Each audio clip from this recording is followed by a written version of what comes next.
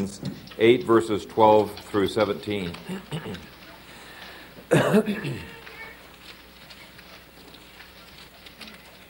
Therefore, brethren, we are debtors, not to the flesh, to live according to the flesh. For if you live according to the flesh, you will die. But if by the Spirit you put to death the deeds of the body, you will live. For as many as are led by the Spirit of God, these are the sons of God. For you did not receive the spirit of bondage again to fear, but you received the Spirit of adoption, by whom we cry out, Abba, Father. The Spirit himself bears witness with our spirit that we are children of God, and if children, then heirs, heirs of God and joint heirs with Christ, if indeed we suffer with him, that we may also be glorified together. Amen. Father God, we pray that you would bless this time as we look into various portions of your word. I pray that you would anoint my lips and that you would give each one of us understanding, illumination, and work in us both to will and to do of your good pleasure. We pray in Christ's name. Amen. You may be seated.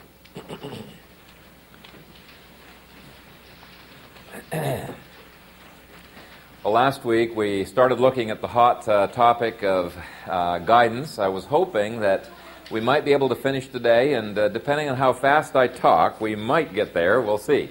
I'll make an evaluation partway through. I wasn't able to time things since I had gone to Presbytery this week, and I was getting seasick in the back of the car with Scott driving. But we'll play it by ear as we go through. I thought probably no better way to begin than giving a little bit of background review, because last week's sermon was the theological foundation, the basis for it, and I thought I'd start with Charles Hodge's definition of guidance.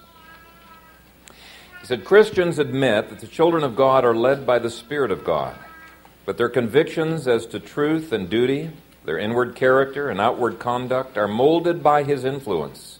They are children unable to guide themselves, who are led by an everlasting Father of infinite wisdom and love. This guidance is partly providential, ordering their external circumstances, partly through the Word, which is a lamp to their feet, and partly by the inward influence of the Spirit on the mind. Now, last week I outlined that with this little triangle here, the three parts of guidance, and we saw that the most important one was the biblical guidance, the Spirit's authority, and it's the only authoritative guidance that we can have. If God has spoken to an issue through His Word, then we have no liberty. He's already given us His guidance. We need to just obey it. And if God has given us liberty on an issue, then nothing can bind our conscience, not even what we think is providential guidance or subjective guidance. There is no normative guidance other than the Word of God. And we looked at one scripture that was particularly vivid in that, showing what seemed to be an inward movement. It's attributed to God. It was a testing, though, to see whether David would go by these inward subjective movements and feelings or by the word of Scripture. There's only one normative guidance. And so the question might very naturally come up, well, if the Word of God is sufficient for all of faith and practice, and if it's the only normative thing that we have in life, why even bother looking at providence? Why bother looking at the subjective side of guidance? That's a very good question. And last week we went through a ton of different scriptures analyzing in part that question. And we saw that, first of all, the Scripture talks a lot about providential guidance and subjective guidance. We can't really submit to biblical guidance if we ignore the other two. And we saw how the lines come down. It's the Bible, though, that judges every aspect of guidance that we look at. The second thing that we looked at is that it is useful. Not normative, but it is useful in our lives for bringing comfort, the assurance of salvation. That it gives us wisdom. It opens our eyes to things we maybe otherwise wouldn't notice. It burdens a person with a ministry that otherwise he might have found distasteful, but now he's really passionate about doing this because God has placed those desires within him. And so it's useful. And then third reason is that we limit the hand of God if we deny the providential guidance and we deny the subjective guidance because we feel more comfortable just with looking at the Scripture. And so we saw last week that even though we saw all inspired revelation has ceased in 70 A.D., and we looked at Isaiah 8, and there's other passages that talk about that. Actually, I think we just assumed that because everybody here pretty much believes it. We didn't try to demonstrate that. But even though that has passed away, that God has continued and will continue to the end of time to bring a subjective revelation into the hearts of people. And we looked at 13 different aspects of that law, of that revelation. For example, the law written on the heart, a knowledge of God, faith, wisdom. We looked at a number of different aspects of that. The Reformed theologian of the Civil War era responded to people who denied that God could work in our lives and giving especially illumination. But James Henley Thornwell said, "To say that God cannot communicate an intuitive conviction of His presence to the mind is boldly and presumptuously to limit the Holy One of Israel. No good reason can be given why an immediate revelation of Himself is not as possible and easy as an indirect manifestation of His glory through the wonderful works which He has made." The famous theologian John Murray said, "It needs also to be recognized that as we are subjects of this illumination and are responsive to it, and as the Holy Spirit is operative in us to the doing of God's will, we shall have feelings, impressions, convictions, urges, inhibitions, impulses, burdens, resolutions. Illumination and direction by the Spirit through the Word of God will focus themselves in our consciousness in these ways. We are not automata, we are finite. We must not think, therefore, that a strong or overwhelming feeling or impression or conviction, which we may not be able at a particular time to explain to ourselves or others, is necessarily irrational or fanatically mystical." And then he goes on to say exactly what we said last week, but it must be bound by the Scripture. Okay, the Scriptures are normative. It interprets the providence. It interprets our guidance, and we need to look to others to show blind spots in our lives because all three of these areas really are so subject to our misinterpretation. Isaiah 8 says, "To the law and to the testimony, if they do not speak according to this word, it is because there is no light in them." Now, one of the objections that people sometimes bring up, especially in Reform circles, is, man, we have a hard time understanding what you're talking about, in terms of subjective guidance, and I don't understand it fully either. There's a lot of things in life we do not understand. For example, I read about the longest flight that a homing pigeon has, as far as we've recorded anyway. It was a pigeon that was taken from Saigon, Vietnam, and they were testing out its homing instinct. They put it under a cover, put it inside a ship. They went in all kinds of circuitous ways in the China Sea. They went through several seas, Mediterranean, and they finally released it, I think it was in Italy. And as soon as they released it, it flew straight as an arrow right back to Saigon. It took 24 days to go back to its destination. People were, how in the world could a bird do that? We have a movie in our home from Moody Science Films, which is pretty cool. And it talks about these terns that will fly every year to Hawaii. And Hawaii, if you've ever looked on a globe, man, it's out in the middle of nowhere. I mean, it's just water all around. Without any landmarks, without any bearings, these terns fly straight to that island. They don't veer off course. But what's more remarkable than that is that the parent terns go several weeks before the babies. And the babies, having never been to Hawaii before, they fly straight as an arrow to Hawaii, never having learned it. They're not following their parents or anything. And the scientists are just baffled. They don't understand what in the world is going on here.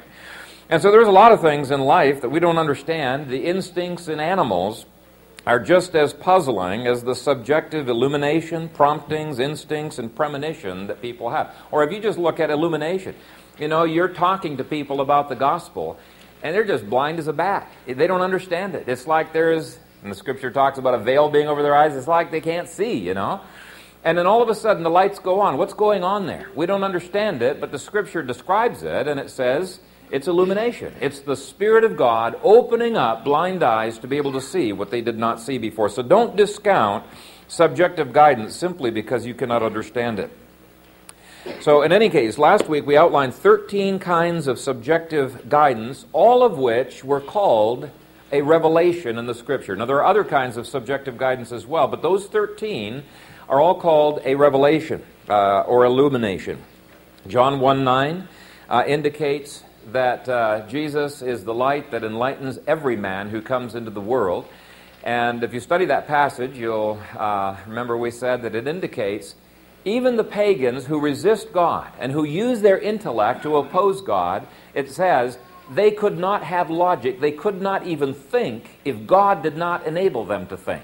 We saw in Romans 1-2 that even people who do not have any scriptures have such a clear knowledge of God, such a clear knowledge of His law written on their hearts, that they are left without excuse. And the word that's used for that is revelation. Now, we Reformed people speak of this as general revelation, as opposed to the inspired revelation of Scripture.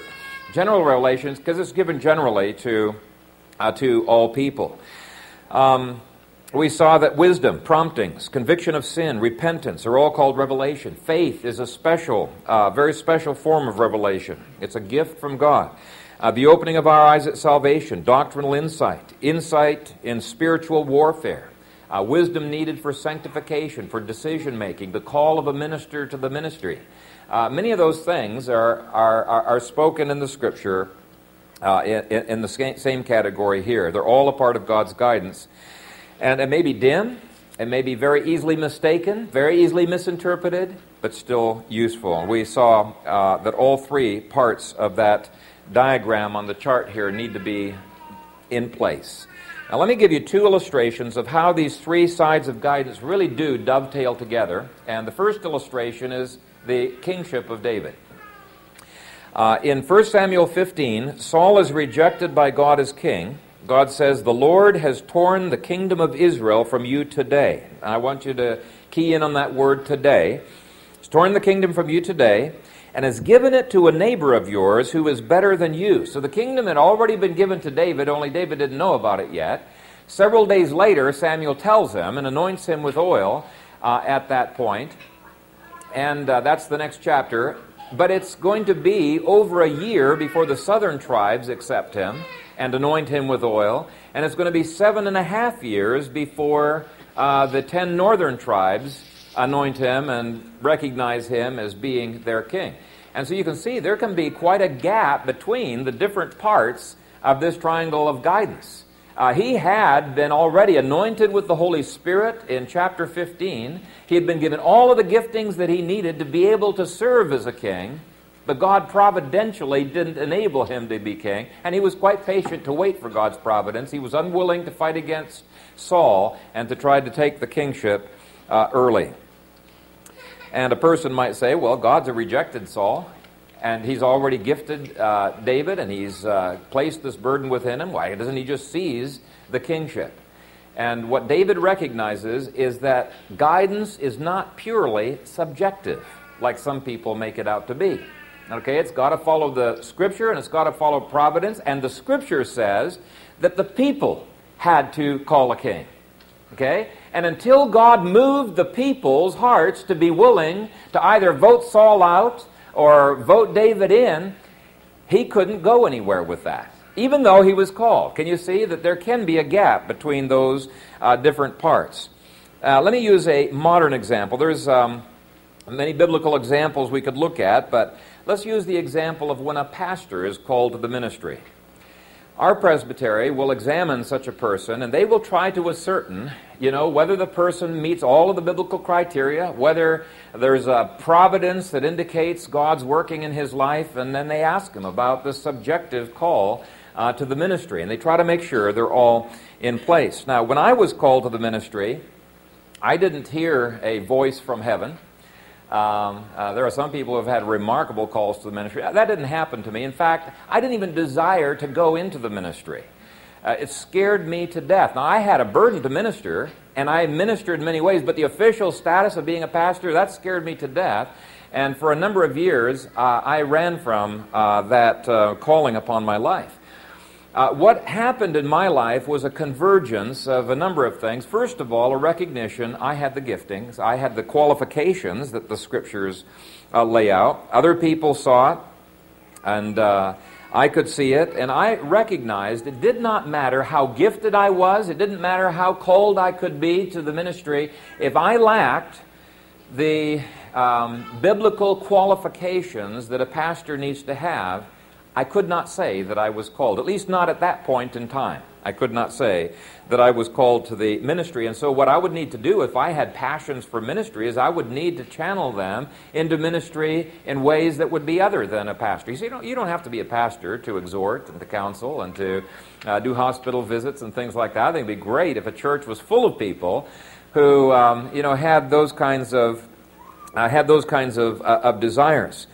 And so there are some people who are very gifted, and they will never be a pastor or an elder or a deacon because they miss out on one or more qualifications for office. I had a pastor come to me one time when I was pastoring at Trinity, and he was still in ministry, but he talked to me. He says, I just feel real uncomfortable, but I wanted your advice on whether you think I can continue to be a minister because I've had an unbiblical divorce and remarriage.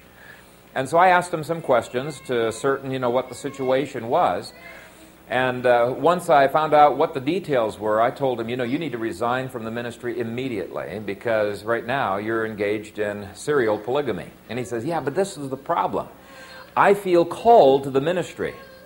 I'm gifted by the Lord. Others recognize that the hand of the Lord is upon me. And so how can it be that I would leave the ministry? So I walked him through the three parts of this triangle, and I used an illustration. I said, in Africa, there are people who were quite gifted and had the ability to serve as pastors, but because when they were converted, they were already married to 3 wives, the Scripture just ruled them out as being able to be a pastor. And if God wanted that person to be a pastor, He could have prevented them prior to their being saved. He could have prevented them from having had 2 or 3 wives. And so you just have to trust God's providence in that. And I encouraged him, don't leave ministry. Leave the ministry, but you can use your gifts in many ways. Just being a polygamist does not bar you from being a Christian, from serving in the church, and many other ways like that. So hopefully that can help you to get a little bit of a feel. So let me show you what I walked through. And the reason we're doing this is we're coming up here soon to considering, is God calling people in our congregation to be elders? Are there people called to be deacons? Maybe an assistant pastor coming on.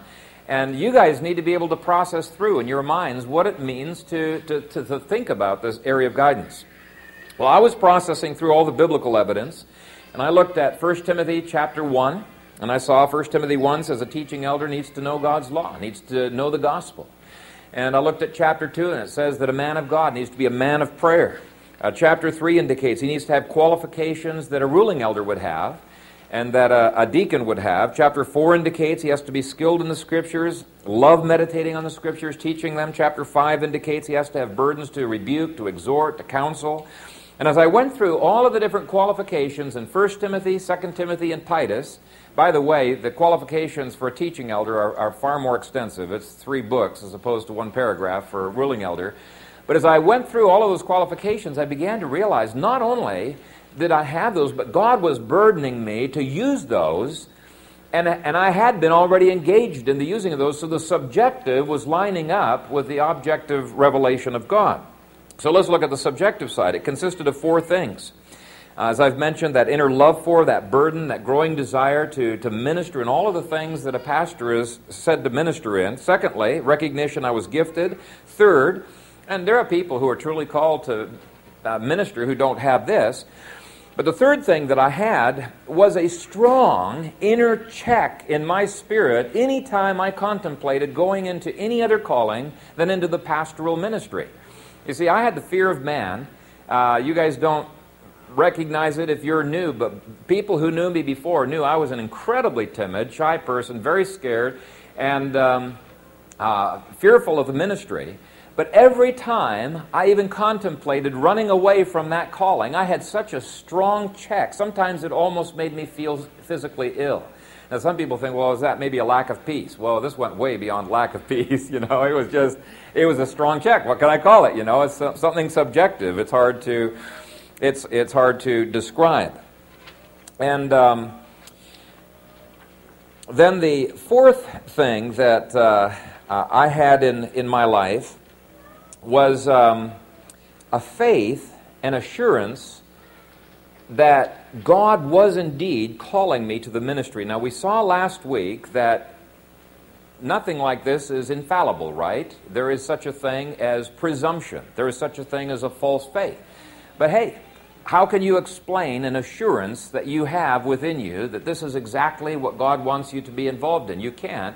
But it is a faith that has taken me through real tough times. It's taken me through 8 years of education and $100,000 of educational costs. And it's just one of those things that's taken me through ministry backlash. It's been a very useful thing. Then there was the providential side of guidance. From the time that I went to Bible school, my parents really strongly encouraged me to go to Bible school, hoping all the time that the Lord would not call me to ministry. There were people who were constantly saying, Phil, we really believe that you're called to the ministry. Phil, you're running away from the ministry. You need to be involved in that, sometimes bringing rebuke. And so there were people that God brought into my life. There was the successes that the Lord brought through my ministry. Then there were tests. For a poor missionary boy to get through all of the costs that would be entailed in the PCA's ridiculous standards of education. Well, they're pretty good standards, but boy, they're tough. To be able to get through that, I said, Lord, you're going to have to be in this because it's going to take a lot of money. It's going to take a lot of time. And the Lord, I had a faith the Lord would take me through that. And indeed He did. And then the providence lined up as a church called me, as Presbytery concurred, and they said, Phil, we hate you, but we're agreeing. No, they didn't say that. They agreed that God's call was upon my life. And so you can see, all of these things have to dovetail together. But just think of the example of David, that David said his call was upon his life, and the providence didn't line up for many years. Okay, so we need to keep that in mind. Now,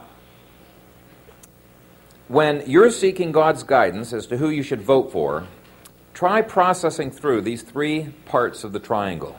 Does the person meet the biblical criteria? If not, no matter how badly, Pastor Kaiser says, please, I need some elders. No matter how badly, the church needs elders, you really shouldn't vote for the person if you believe that they are not, at least in some measure, meeting those biblical qualifications. And if you're an elder candidate out there, we've got 3 elder candidates, don't be in dread of this process. This can be an intimidating thing to come up for election.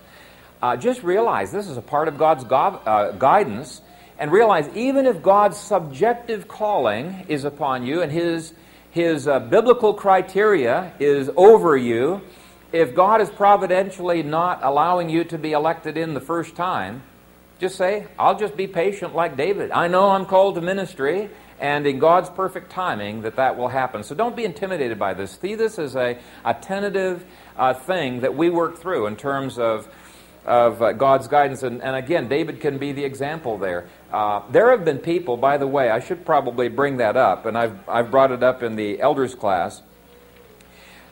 The Bible does not say that an elder should be voted by a supermajority. Okay? The technical word that's used for the voting of elders and deacons is a word that just means majority vote. That's the way it was used in the Greek democracies. And one of the things that's happened in many elders' cases where churches will have a vote and a person has gotten in by a slim majority is this person has proved himself to have such a servant's heart and to be so invaluable in the church that when the next time of confirmation came up, there's different approaches people have. There's term eldership where people have to cycle off, and we're not going to be doing that. And then there's where the pastor and the elders have confirmation votes, and they can continue serving just like presidents can't, but congressmen can keep serving forever, right? They can continue serving forever. And what's happened, they came in their first vote with a very slim margin, And the next vote was 100%. People could see God's grace upon this person so hard. And so don't see this as an infallible thing. If I don't get 90%, I feel like I'm going to feel offended. No, just realize God's guidance is subjective in their lives, and it may grow over a period of time. Does that help? Does that make sense? Okay, now, I promised you we're going to try to go through 30 tests of guidance.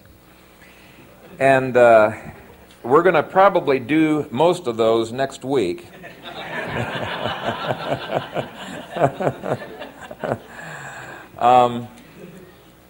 Let me first of all try to give you enough examples of subjective guidance and of providential guidance that you'll get a little bit of a feel for what is involved in those. I look back on the ancestry of my father and my mother, and I just stand in astonishment at the way in which God's providence has played in their lives. Back from my grandparents, my great-grandparents, there's a number of neat stories of God's intervention in ways where Minna and I wouldn't be here if it wasn't for God's working in their lives. And I remember one time, my parents had told me about this. My mother was in medical school, and my dad was up there as well. That's where they met. They didn't know each other that well. My dad definitely didn't have eyes on my mother at this time. But she was making a trip home for Christmas since she hadn't seen her parents for a while. And so she was traveling from Toronto to Detroit with a layover in Buffalo. And they were sitting in Buffalo trying to de-ice the wings. And finally, they told everybody to get off, that they were canceling the flight. Or at least they were anticipating canceling it. And she's deciding, she and one other guy decided they were going to take a train rather than waiting and getting back on the plane. And as she's leaving, she hears over the loudspeakers that the airplane is going to be taking off after all. They succeeded in de-icing but she went on and almost didn't make the train. At that precise time, my father was mysteriously burdened to pray for this lady who had taken off. And as I say, he didn't have any eyes on her. He just all of a sudden had this premonition that she was in deep danger. And so he starts praying, and then the peace of the Lord comes over him, and he quits. Well, she comes back and reports that this plane had crashed, that had taken off, and all but two of the passengers, she and another guy who had gotten off, were killed in the airplane, and how the Lord had spared her. And so there is an example where there is providential guidance, God making sure she gets off the plane through circumstances, and there's subjective guidance where God stirred up my father's heart to pray for her. Now, God also used that to kind of bring them together, because my dad was thinking, why me? Of all of the people here, did he burden to pray for her protection, Maybe I need to be looking at this lady a little bit more carefully, And so God can do multiple things. Guidance is a complex thing. It can open our eyes to look at circumstances in ways that we hadn't been looking at them before. Okay, now God gives guidance through very mundane events as well. The second item that's under there, under the providential of spiritual gifts, and you could just put natural abilities in there as well. Very mundane things. If you're colorblind, it's probably not a wise idea to apply for a job as a home decorator, right? God sometimes just clearly leaves out certain things that you're going to be involved in just by the way that He has made you. And it shouldn't take a rocket scientist to tell you that a female shouldn't be a pastor. If God wanted that person to be a pastor, He would have made her into a male, right? Instead of into a female, because that's one of the qualifications. And yet many people will just be totally blind to these areas of providence that God has made you to be. Like that person out in Africa who had 3 wives.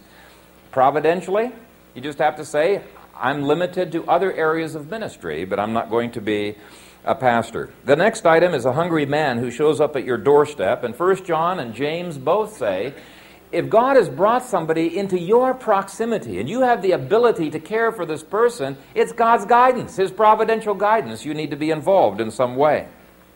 Romans 1:13, Paul says, I often planned to come to you, but was hindered until now.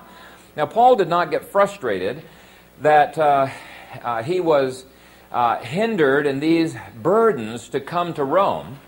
He just trusted this is God's providential guidance. It's not his timing now. And that providential hindrance, or even the closed doors immediately, is just as much God's guidance as the burden that God had placed upon Paul's heart in the first place. Now, that burden was fulfilled. God didn't give it for no reason. It was eventually fulfilled, but it was many, many years later that it was fulfilled. Now, under the subjective column, we've already looked at the first two, assurance of salvation, illumination. Let me give you a story of Admiral Sir Thomas Williams. So you can see sometimes this subjective guidance can not only be remarkable, but very difficult to understand, and yet still be very, very effective. And maybe later I'll give you some biblical examples of this. Admiral Williams was a commander of a ship that was crossing the Atlantic. And when his course brought him in sight of Ascension Island, he looked over to the island and was suddenly seized by this strong urge to steer toward that island. And he just ignored it and kept on sailing. And the further he went, the more this urge to steer toward that island became strong, to the point where he finally says, "Lieutenant, let's turn about the boat and steer toward the island." The lieutenant objected and said, "No, that's going to slow us down, isn't it?" And when he says that, it just made him more intensely anxious. So anyway, they steer toward the island, and when they came close to the island, they see a big white flag and 16 men who had been shipwrecked there and who had been suffering from hunger. Now, he didn't seek that guidance. It came without him asking it. And yet it was something that was effective. He didn't know. It wasn't infallible. It wasn't anything that was normative. And yet it definitely got his attention, just like the other subjective guidance got my dad's attention, right? We will not probably be able to shake off those things if the Lord is placing them upon our hearts. And some of you have said to me that you have had similar guidance in your lives. I think Tom has mentioned premonitions, of something that's about to happen, car accident or something, I forget. But some of you have been woken up in the middle of the night with this premonition, somebody's in danger and you need to pray for them. As you pray, you're able then to go back to sleep. I know that's happened to me a few times. And again, it's not normative. And yet it's, I think, a very important part of this guidance that we need to think about. Now, the danger in bringing up examples like this is if these things have not happened to you, then you might be thinking, what's wrong with me? I hear stories that are so cool like this, and it doesn't happen to me. Well, just keep in mind, it only happened once to Admiral Williams. It's only happened a few times in my life. Ordinarily, God's guidance in our lives is in the very mundane things of giving us assurance, faith, wisdom, illumination, and the understanding of the Scripture. It's not necessarily every day that you receive things like this. And even in the area of providence, many times we don't even recognize God's hand upon our lives until many years later. At this last presbytery, Alan Mallory was sharing how it looks like the Lord may be opening up the opportunity for them to acquire Calvary Baptist Church for 1/20th of its appraised value. And let me back up. He was saying that when they first came to Omaha, his passion has always been to be a community pastor, to be evangelizing in the community of the church, to be located in the community. And he tried and tried and tried to find a house right near the old church. They visited 36 homes and couldn't find anything. But when they found this last home, which is 5 minutes away from their present church, they just felt a peace about going ahead and buying this one. But it did seem odd that it didn't match their ministry. Well, if they move into this new building, this house that they've purchased is 2 blocks away from the new church. And so he was saying, wow, this is so cool, We just need to have patience in God's long-term planning, that it's going to all work out together for our good, and that eventually those subjective and the providential and the biblical, they do line up together. Now, when he was mentioning that to me, there was a whole string of providences that came to my mind because Glenn and I had talked for years and prayed for years, and Glenn Durham, the former pastor, had established the relationship with this other pastor. He prayed with him every week. And if it hadn't been for that, providential working together, that maybe Glenn hadn't realized what things were going to come from that, these present providences would not have happened. Now let's look at another example in the subjective column, and this is the last example I'm going to give you. Psalm 25:14 says, "The secret of the Lord is with those who fear him." Spurgeon said this, "It signifies familiar intercourse, confidential intimacy. Carnal minds cannot guess what is intended by it, and even believers cannot explain it in words, for it must be felt to be known." Now, if you know what an academic guy Charles Spurgeon was, that's a pretty remarkable thing for him to say, but he says it must be felt to be known. He who does not know the meaning of this verse will never learn it from a commentary. And it's true.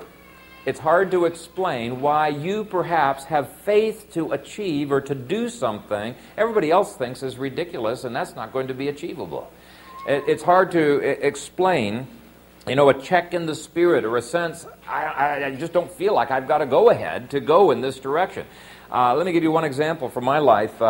I used to love talking to Jehovah's Witnesses because I had read almost every book that they had published, their magazines, I'd underlined their Bibles, and I could just work circles around them, knew just all the weak points, which sometimes led to prideful talk, which I had to repent of. But there was this one time that a lady came, and she didn't come with a partner like they normally do. This lady came to my doorstep, and she wanted to talk to me about, and she was so aggressive, wanted to talk to me about these things, and I would open my mouth to speak, and it was as if God was putting his hand upon my mouth and not allowing me to say a word other than just a brief testimony that I have a confidence in my salvation, and I don't have time to talk with you. And she came back 4 times, and every time I wanted to talk, and it was like the Lord put a hand over my mouth and would not allow me to do so.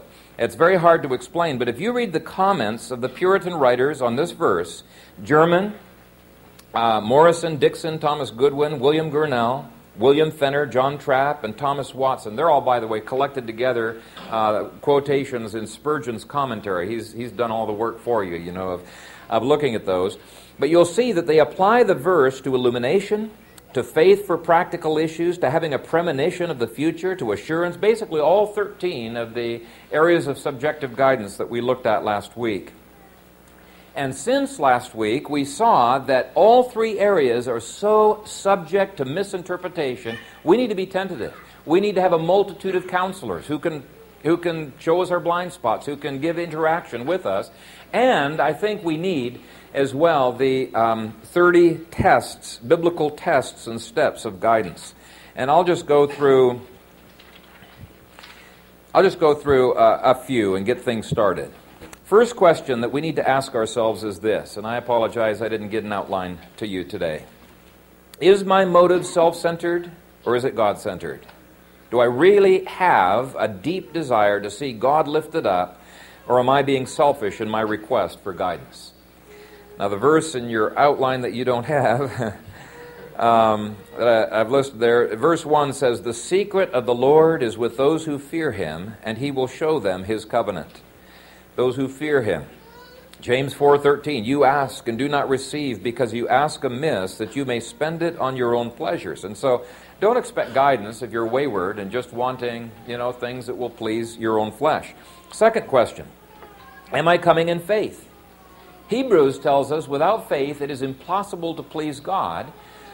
And so if you don't believe that God does any subjective guidance, you can't possibly come to the Lord in faith, because faith comes by hearing, hearing by the Word of God. Unless you're convinced by the Scriptures, by the Word of God, that this is the way the Lord works, you will not be able to come in faith and ask him for guidance. Proverbs 3:5-6 says, "Trust in the Lord with all your heart, and lean not on your own understanding. In all your ways acknowledge him, and he shall direct your paths." Now, Metters tries to say that only applies to providence. That's ridiculous, because providence happens to everybody. He's talking about something that only happens to believers who don't trust in their own understanding, but lean entirely upon the Lord. They trust on the Lord. He says, yes, I'll give this kind of direction to you. The third question is from the same verse. Am I seeking the Lord's ways in everything that I do? If you're already deviating from God's Word, don't expect any more guidance. He's not going to bless you in His leading. Fourth question, am I willing to do God's will, or am I simply looking for what options I have? Now this only, because anytime you're dealing with ethics, anytime you're dealing with what must be done, then it's biblical guidance, because that's the only normative guidance we have, right? And so when it comes to looking at the Bible and you're saying, Lord, subjectively, give me faith to apply it, or give me illumination to understand your word, open my eyes that I may behold wonderful things out of your law, Scripture says God's not going to answer that prayer if you have the attitude that I'm going to wait and see before, if it's doable, if it's something comfortable, before I give my commitment to obeying it. Here's what Jesus says. If anyone wants to do his will, he shall know concerning the doctrine, whether it is from God or whether I speak on my own authority. He says, if you want to do it, then you will know whether this doctrine is true. Then I will open your eyes. So God basically is saying, I'm not going to answer your prayer, open my eyes that I may behold wonderful things out of your law, unless you give God a blank check and you say, Lord, ahead of time, no matter how uncomfortable this is, you show me from your word, I'm willing to follow. I'm willing to do it. And God says, good, I will open your eyes. I'll give you the guidance that you ask for. There's no integrity in the other approach to Scripture. Now, related to this is point 5. Have you completely yielded your life to the Lord this day? Romans 12, 1 and 2. I beseech you, therefore, brethren, by the mercies of God, that you present your bodies a living sacrifice, holy, acceptable to God, which is your reasonable service. And do not be conformed to this world, but be transformed by the renewing of your mind, that you may prove what is that good and acceptable and perfect will of God. And that's kind of reinforcing what we said earlier. Our very bodies need to be yielded as instruments for the Lord. Under point 6, I give a couple scriptures. Proverbs 8:17. I love those who love me. Those who those who seek me diligently will find me. So the question is, are you diligent in seeking God? Fasting is often a means of diligently seeking His will. So let me read that scripture. Ezra 8:21.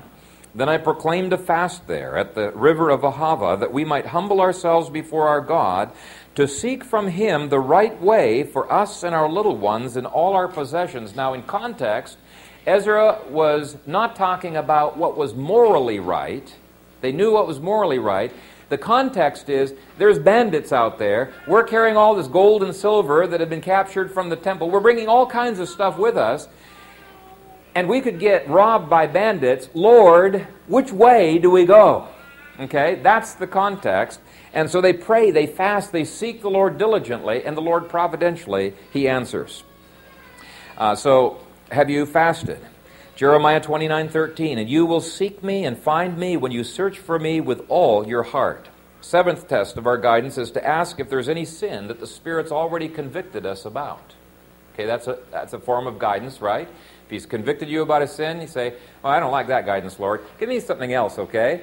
And the Lord says, well, once you deal with this guidance and you walk in the light I've given to you, I'll give you more. So here's the passage. Isaiah 58, verses 1 all the way through, gives several issues that Israel needed to repent of. And it says, if you repent of this and if you repent of that, then, verse 11 says, the Lord will guide you continually and satisfy your soul in drought. Eighth guideline. Pray specifically and definitely, believing God will give you the wisdom that you need. James 1, 5 through 7 promises wisdom to all who ask in faith, but it says, not a thing will be given if you come double-minded, not really believing. James says, let not that man suppose that he will receive anything from the Lord. Matthew 21:22, whatever things you ask in prayer, believing, you will receive. Now, it should be obvious, so I won't belabor it. Ninth principle, pray with some others in agreement for guidance. Now, some people might wonder, why did you call all of us to pray and fast? The pastor can pray and fast for guidance, but you're involved in it because you guys are going to be voting. Secondly, the Bible, the New Testament pattern is that the whole church prays and fasts when there are elders that are elected or there are deacons that are elected. And the third reason for that is there is a community of faith that is developed as well. And that's what we want to come. Last week I read a scripture where Paul said that as the faith of the congregation grows, his sphere of ministry is increased. And so we want the whole congregation to enter into this process. 10th principle may seem too obvious to mention, but how infrequently do Christians have devotions? And if biblical guidance is the primary means of guidance, it's the only normative means of guidance, we've got to be in the Word if we're to be guided by the Lord. And so Psalm 119 says, "Your word is a lamp to my feet and a light to my path." And there are many passages which call for a daily time in the Word and prayer. 11th test simply asks, have I done research? Okay, some people are too lazy to apply wisdom. They depend wholly upon providence. Hey, it was an open door, Pastor. Well, just keep in mind, some open doors lead to elevator shafts with a rude awakening at the bottom, right? Jonah had an open door, you know. Hey, providential. A ship going the right way, away from Nineveh. No. Open doors by themselves mean nothing, okay? Some people depend wholly upon the subjective. I feel led, okay? Well, does it line up with the Scripture? It's got to be judged by the Scripture. Do some research or you will stumble. Proverbs 18:13 says, "He who answers a matter before he hears it, it is folly and shame to him." A couple verses later, "The first one to plead his cause seems right until his neighbor comes and examines him." And let me emphasize as strongly as I can, there is nothing unspiritual about doing research. In fact, the very opposite is true. If you're a person who's just constantly too lazy to do research, you just want, some kind of guidance out of the blue, God says you're immature. You've got to do the research. Got to use your head. Proverbs 14:15, "The simple believes every..."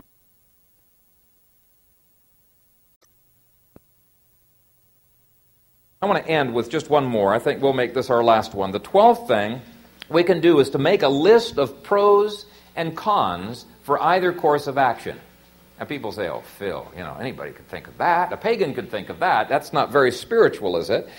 But let me tell you something. It certainly objectifies our thinking. And I've had so many people, as they have put down the pros and cons on the paper, it's obvious which direction I should go. Now that I've seen it on paper, it objectifies the process for them. Now in Luke 14:26 through 33, Christ gives two illustrations that use this so-called unspiritual principle, and then he comes up with a very interesting conclusion. His conclusion is that we ought to weigh the pros and cons of becoming a Christian. Now, let me read this for you. This is very surprising. Luke 14:26 and following. "If anyone comes to me and does not hate his father and mother, wife and children, brothers and sisters, yes, and his own life also, he cannot be my disciple. And whoever does not bear his cross and come after me cannot be my disciple." So first of all, he's saying, yes, there are enormous sacrifices to becoming one of my disciples. You may die. You for sure have to die to yourself. You have to follow me. There's going to be enormous sacrifices, but when you consider the alternatives, when you weigh the pros and the cons, it's obvious which direction and which choice you ought to make. He says on this side of the page is eternal hell. On this side of the page is eternal heaven. Which direction should you go? And yet he also goes on to say most people are not going to make the right choice. Why? Because they don't want to know the pros and cons. They want to satisfy their own fleshly impulses. But anyway, he says it is something that we ought to do, and he uses these two illustrations, verses 28 and following. "For which of you, intending to build a tower, does not sit down first and count the cost, whether he has enough to finish it? Lest after he has laid the foundation and is not able to finish, all who see it begin to mock him, saying, 'This man began to build and was not able to finish.' Or what king, going to make war against another king, does not sit down first and consider whether he is able with 10,000 to meet him who comes against him with 20,000? Or else, while the other is still a great way off, he sends a delegation and asks conditions of peace." So this guy's weighing the alternatives. He says, boy, I sure don't want to be a conquered nation and a subject king having to do what this sovereign says. But the alternatives are certain death or banishment. I guess I will sue for peace, and I'm going to do it on my terms when he's a long ways off and say, hey, I like you, And so he's saying, I'm weighing the alternatives.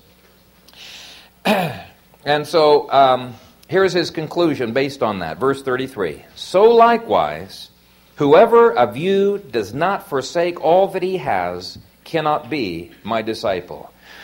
He is saying, you too have a tough decision, but when you weigh the alternatives, what choice do you have? Now, in the next chapters, he indicates, apart from God's sovereign grace, nobody's going to make the choice. It takes the good shepherd seeking the lost, and he gives a whole bunch of illustrations showing how God has to turn people's hearts because we're fools. We do not turn to the Lord as we ought. But that's a different story. The point I'm wanting to make here is Jesus says, if you would weigh the pros and cons for building a tower and for waging a war, why in the world, for a big decision like being a disciple, would you not weigh the pros and the cons? Now, we can reverse that. If it's not unspiritual to weigh the pros and the cons of becoming a Christian, surely it's not unspiritual to weigh the pros and cons of building a tower, waging a war, getting married, or doing anything else that you do in life. Does that make sense? And we don't have time to finish all of the tests, despite the fact that Travis said earlier that we need to just go ahead and preach for 2 hours. Who cares, Phil? Well, it's the parents with little kids. So we're going to be merciful. But hopefully you're getting a little bit of a feel. What does it mean to walk in guidance, but maintain the Scriptures as being the only authoritative and normative guide? Let's pray. Father God, we thank you that you are the God who leads and guides your people. And Father, so many times we see your leading and your guidance in ways we weren't even aware of. And yet you were there providentially preparing the way for us every step of the way. We bless you, Father, for that. We bless you. I pray that you would help us to be sensitive to those times that you make us aware of things out of your good pleasure and your kindness in our lives subjectively. But especially, Father, help us to be people of the book. Who can interpret providence and can interpret those subjective things with wisdom that flows from your word. Help us to have a balance in all three areas of guidance. And it is our desire to glorify you through that. So we pray these things in Jesus' name. Amen.